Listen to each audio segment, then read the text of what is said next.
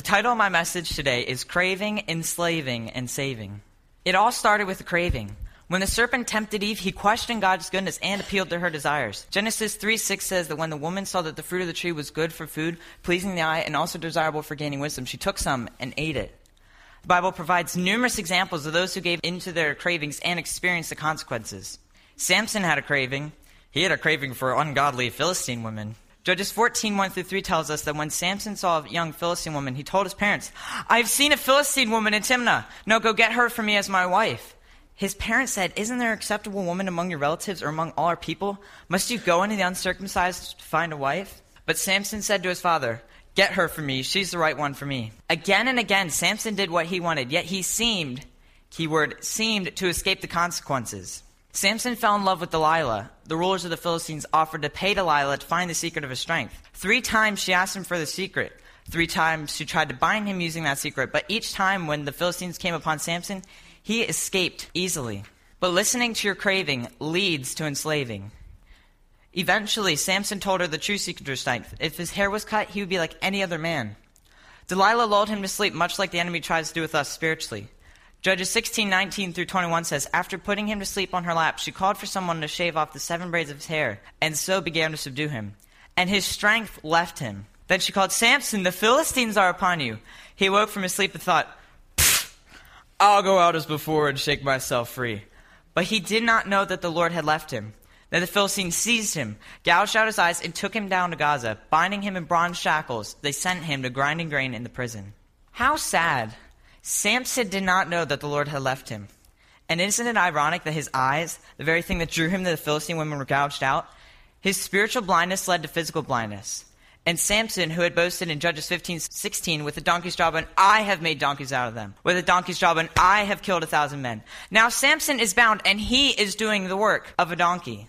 James 1:14-15 says, but each person is tempted when they are dragged away by their own evil desire and enticed. Then, after desire is conceived, it gives birth to sin. And sin, when it is full grown, gives birth to death. However, Judges 16:22 says, but the hair on his head began to grow after it had been shaved. Satan loves to see God's people enslaved. He loves to taunt them and make sport of them, just like the Philistines did to Samson. Ultimately, he loves it when we assume that all hope is gone. But his hair began to grow. His hair was a symbol of his dedication to God. It was a sign of the covenant that had been made with God. In spite of the depth of man's sins, or how deep you've been enslaved, can you be thankful that Jesus still saves? 2 Peter 3:9, New Living Translation, says that the Lord isn't really being slow about his promises, some might think. No, he's being patient for your sake. He doesn't want anyone to be destroyed. He wants everyone to repent. Even before his birth, God had a plan for Samson's life. The angel told his parents that he would be a Nazarite and that the Lord would use Samson mightily to deliver Israel from the hand of the Philistines. Verses 28-30 says, then Samson prayed to the Lord, Sovereign Lord, remember me. Please, God, strengthen me just once more, and let me with one blow get revenge on the Philistines for my 2 eyes. Then Samson reached towards the 2 central pillars on which his temple stood, bracing himself against them, his right hand on the one, his left hand on the other. Samson said, let me die with the Philistines. Then he pushed with all his might, and down came the temple on all the rulers and all the people in it. Thus he killed many more when he died than while he lived. God has a plan for your life as well. If you've given in the things you've craved and found yourself trapped and enslaved, there is hope for you. You can be saved. The greatest human right is to know, no matter what bondage you're in, no matter how deep your sin, you can leave here with a grin. For the devil, you don't have to be slaving because Jesus is still saving. God is good. God is good. But God is doing a work in our students. Like I explained to you before, God has really pressed upon my heart to see our students grow in the knowledge of who He is. And that's to make the Word of God the most important thing in their lives. So I'm excited. I'm excited to see God move. I'm excited to see more and more teenagers come to know who God is. I'm excited to see this place filled with more people than we have room for. And I believe that's why our building is just in the near future. God wants, let me check it out. God wants His houses to be filled. It was not meant to be half filled. It was meant to be filled. Landon's message, which is really funny and ironic, or not, it's not really ironic. We serve the greatest God ever, and He knows exactly what's happening on a Sunday morning. The message that I felt God shared upon my heart is titled, What Are You Craving? And lo and behold, that's exactly what He does for a short sermon, craving, enslaving, and saving. So I'm like, this is pretty cool. We're really sandwiching it up together. We're tuned, you know what I'm saying? I didn't plan any of this, let's say that, okay? God plans it all. Just as much as we want our teenagers studying Scripture, just as much as it's important for our students to desire a longing for the Word of God. Imagine if all of our teenagers were a part of Bible quiz, and not just for the sake of Bible quiz. Imagine all of our teenagers were studying, desiring Scripture, because they knew that's the thing that's going to make them successful in life. And not only that, imagine if all of us adults here would desire to study Scripture. What would your life be like? What would it look like? Think about it for a second. Some of you guys are like, I don't know what that's going to look like. Some of you are like, desire Scripture, what do you mean? We at Lighthouse, us adults, we need to desire the Word of God. We need to crave who God is and what He says and the Word of God itself. And you can watch your life be transformed. A few months ago, I preached about how hungry can we be. And this morning, it's like, what are you craving? What are you craving this morning? Let's pray. God, I thank you, God, for what you're doing. I pray, God, you bless and anoint every word that comes out. I pray, God, that every person here would understand and bring into light, God, something new. Lord God, that they can go home and start this and they would realize they have such a deep craving for who you are. So I thank you, God, and be with us in your precious name. And everyone said, amen. Turn to your neighbor and ask them, what are you craving? Could you imagine if each person simply turned and said, I'm craving the Word of God. Let's start reading. You and I were like, okay, that's kind of weird. But the reality is, can we really start craving the Word of God? Could we start understanding that God is our Creator and that our relationship with God is the most important thing you and I have? It's not your car. It's not your family. It's not your money. It's not your job. It's not your boyfriend-girlfriend relationship. It's not your best friend. Our most important relationship you and I can ever have is our relationship with our Heavenly Father, the Creator of the universe. What if we desired our relationship with God more than our job, more than our family? What would this world be like? What would your life be like? We serve the greatest and only God. He created you exactly how He wanted you. He needs you and wants you to do the most amazing, miraculous signs and wonders on this earth. God can do it, but then unfortunately, we give it to science. Science always comes up with a reason why things happen. Not that science is bad, but the reality is things happen because God started it. And things happen because God created it. But if you and I were to desire who God is, and this Word of God that we believe is fully inspired by God, we believe that every word in here is for you today. We believe that every word in here was written by just mere mortals, but inspired by the Heavenly Creator. This is so much more important than doing your taxes. This is so much more important than anything else in your life. If we can just get to the point to understand, wow, that is important. This Bible is important. We would really experience all, everybody say all, that God has intended for us. You see, Webster Dictionary defines crave as to have a very strong desire for something. Could you imagine having a very strong desire for memorizing Scripture? Could you imagine having such a very strong desire to know who God is? What are you desiring right now? What are you craving? Is the Word literally your source for every answer? And not only that, are you going to crave God and desire God when your days are happy, when you're having a good time? Many of us, me included, when our backs are up against the wall, that's when we earnestly seek God. That's when we earnestly think, okay, maybe I should get back into church. Or maybe I should open this Bible, which I'm only going to find it first. We get our backs against the wall that we really pray and we really desire to hear God's voice today. But when things are good, things are happy, when you pray, but when things are good, we just pray. God, blah, blah, blah, and that's a prayer. But we don't earnestly pray and want more of God because we don't feel like we need Him right then and there. Could you imagine if we could flip the switch and we desire God at the same earnest level, at the same desire and longing when our backs are up against the wall, than when we were having a great day? What could you really do for God? What would your life really look like? What would your family really look like? First verse is 1 Peter chapter 2, verse 2. It says, like newborn babies crave spiritual milk, so that by it you may grow up in your salvation. And another translation, in the New American Standard Translation, it says this, like newborn babies long for the pure milk of the Word. You and I all know that little babies, they need milk. They need their mama's milk. They need it. And if they don't eat it, they're crying.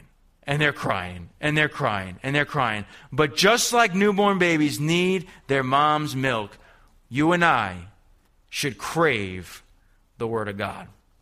Crave the pureness of what the Word of God is, because you want it. A newborn baby wants it and needs it. You and I need and should want the Word of God. It should be the very thing. You and I wake up in the middle of the night, and instead of having hunger pains for something else, that hunger pain should be for the Word of God. When you wake up in the morning, you should be craving the Word of God. You and I both. We all need to get to that level. We're not going to be perfect. We can't get perfect on this side of heaven. But the reality is, if we can try to train our lives to crave the Word of God, you can watch greater things happen in your life. Because the Word says so. The reality, like being a Christian is not very hard.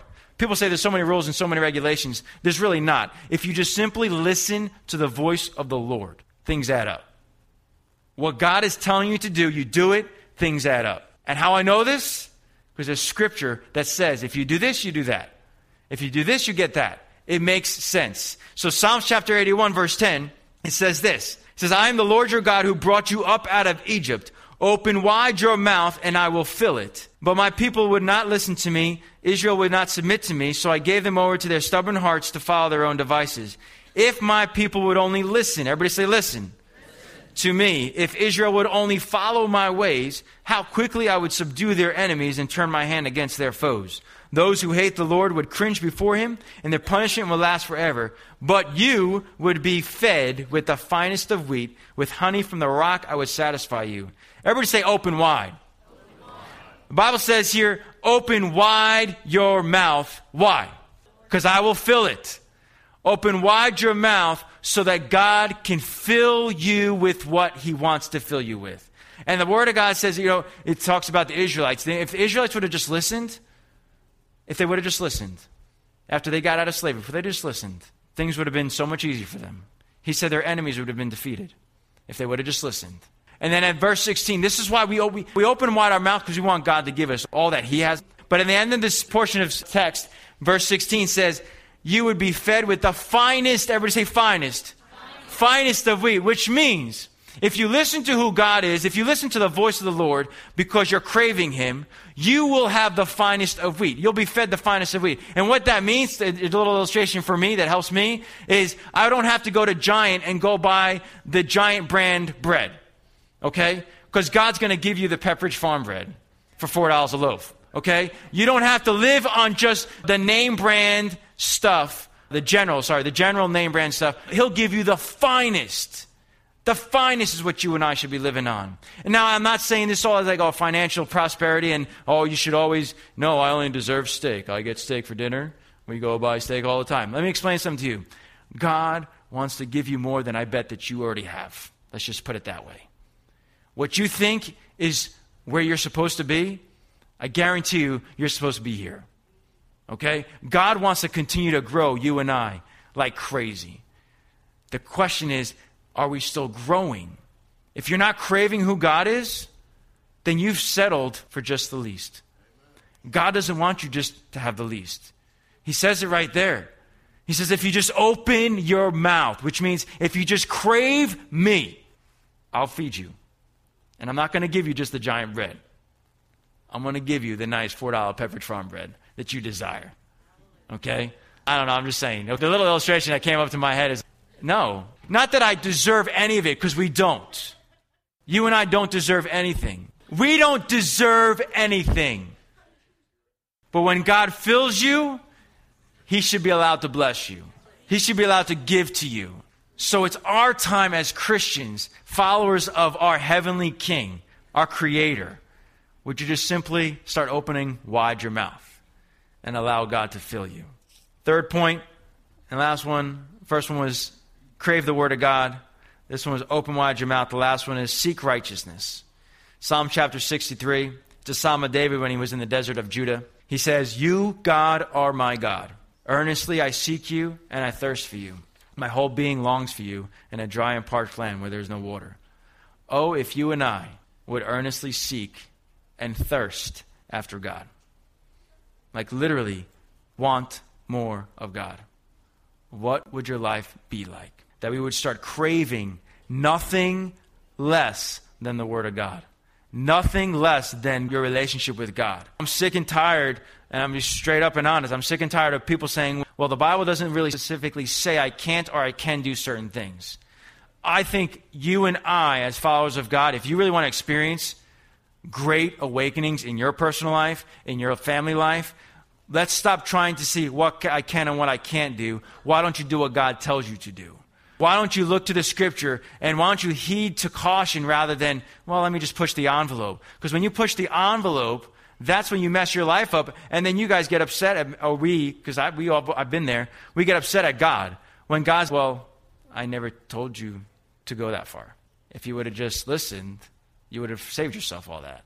It's so important, friends, just listening to the Word of God. But you wouldn't be able to know that if you're not craving the Word of God.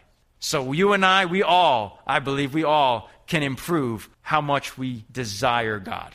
I think of Elijah. Elijah was fed by the ravens when the land was in a drought and a famine. Do you think Elijah would have just taken that bread? I think Elijah desired God even when there wasn't a famine. I think Elijah prayed to God and wanted nothing more than God. But God said, I'll give you the food too, when everyone else can't get it. Then you have Daniel. He's worshiping and praying God. He desired God long before King Nebuchadnezzar said, you can't do that. You can't pray. Daniel pretty much said, I don't care what you say. I'm going to do what I want. And that's to serve God. And that's what I'm called to do. And he still prayed 3 times a day. He didn't back down. You think he would have backed down if he didn't desire God before the law?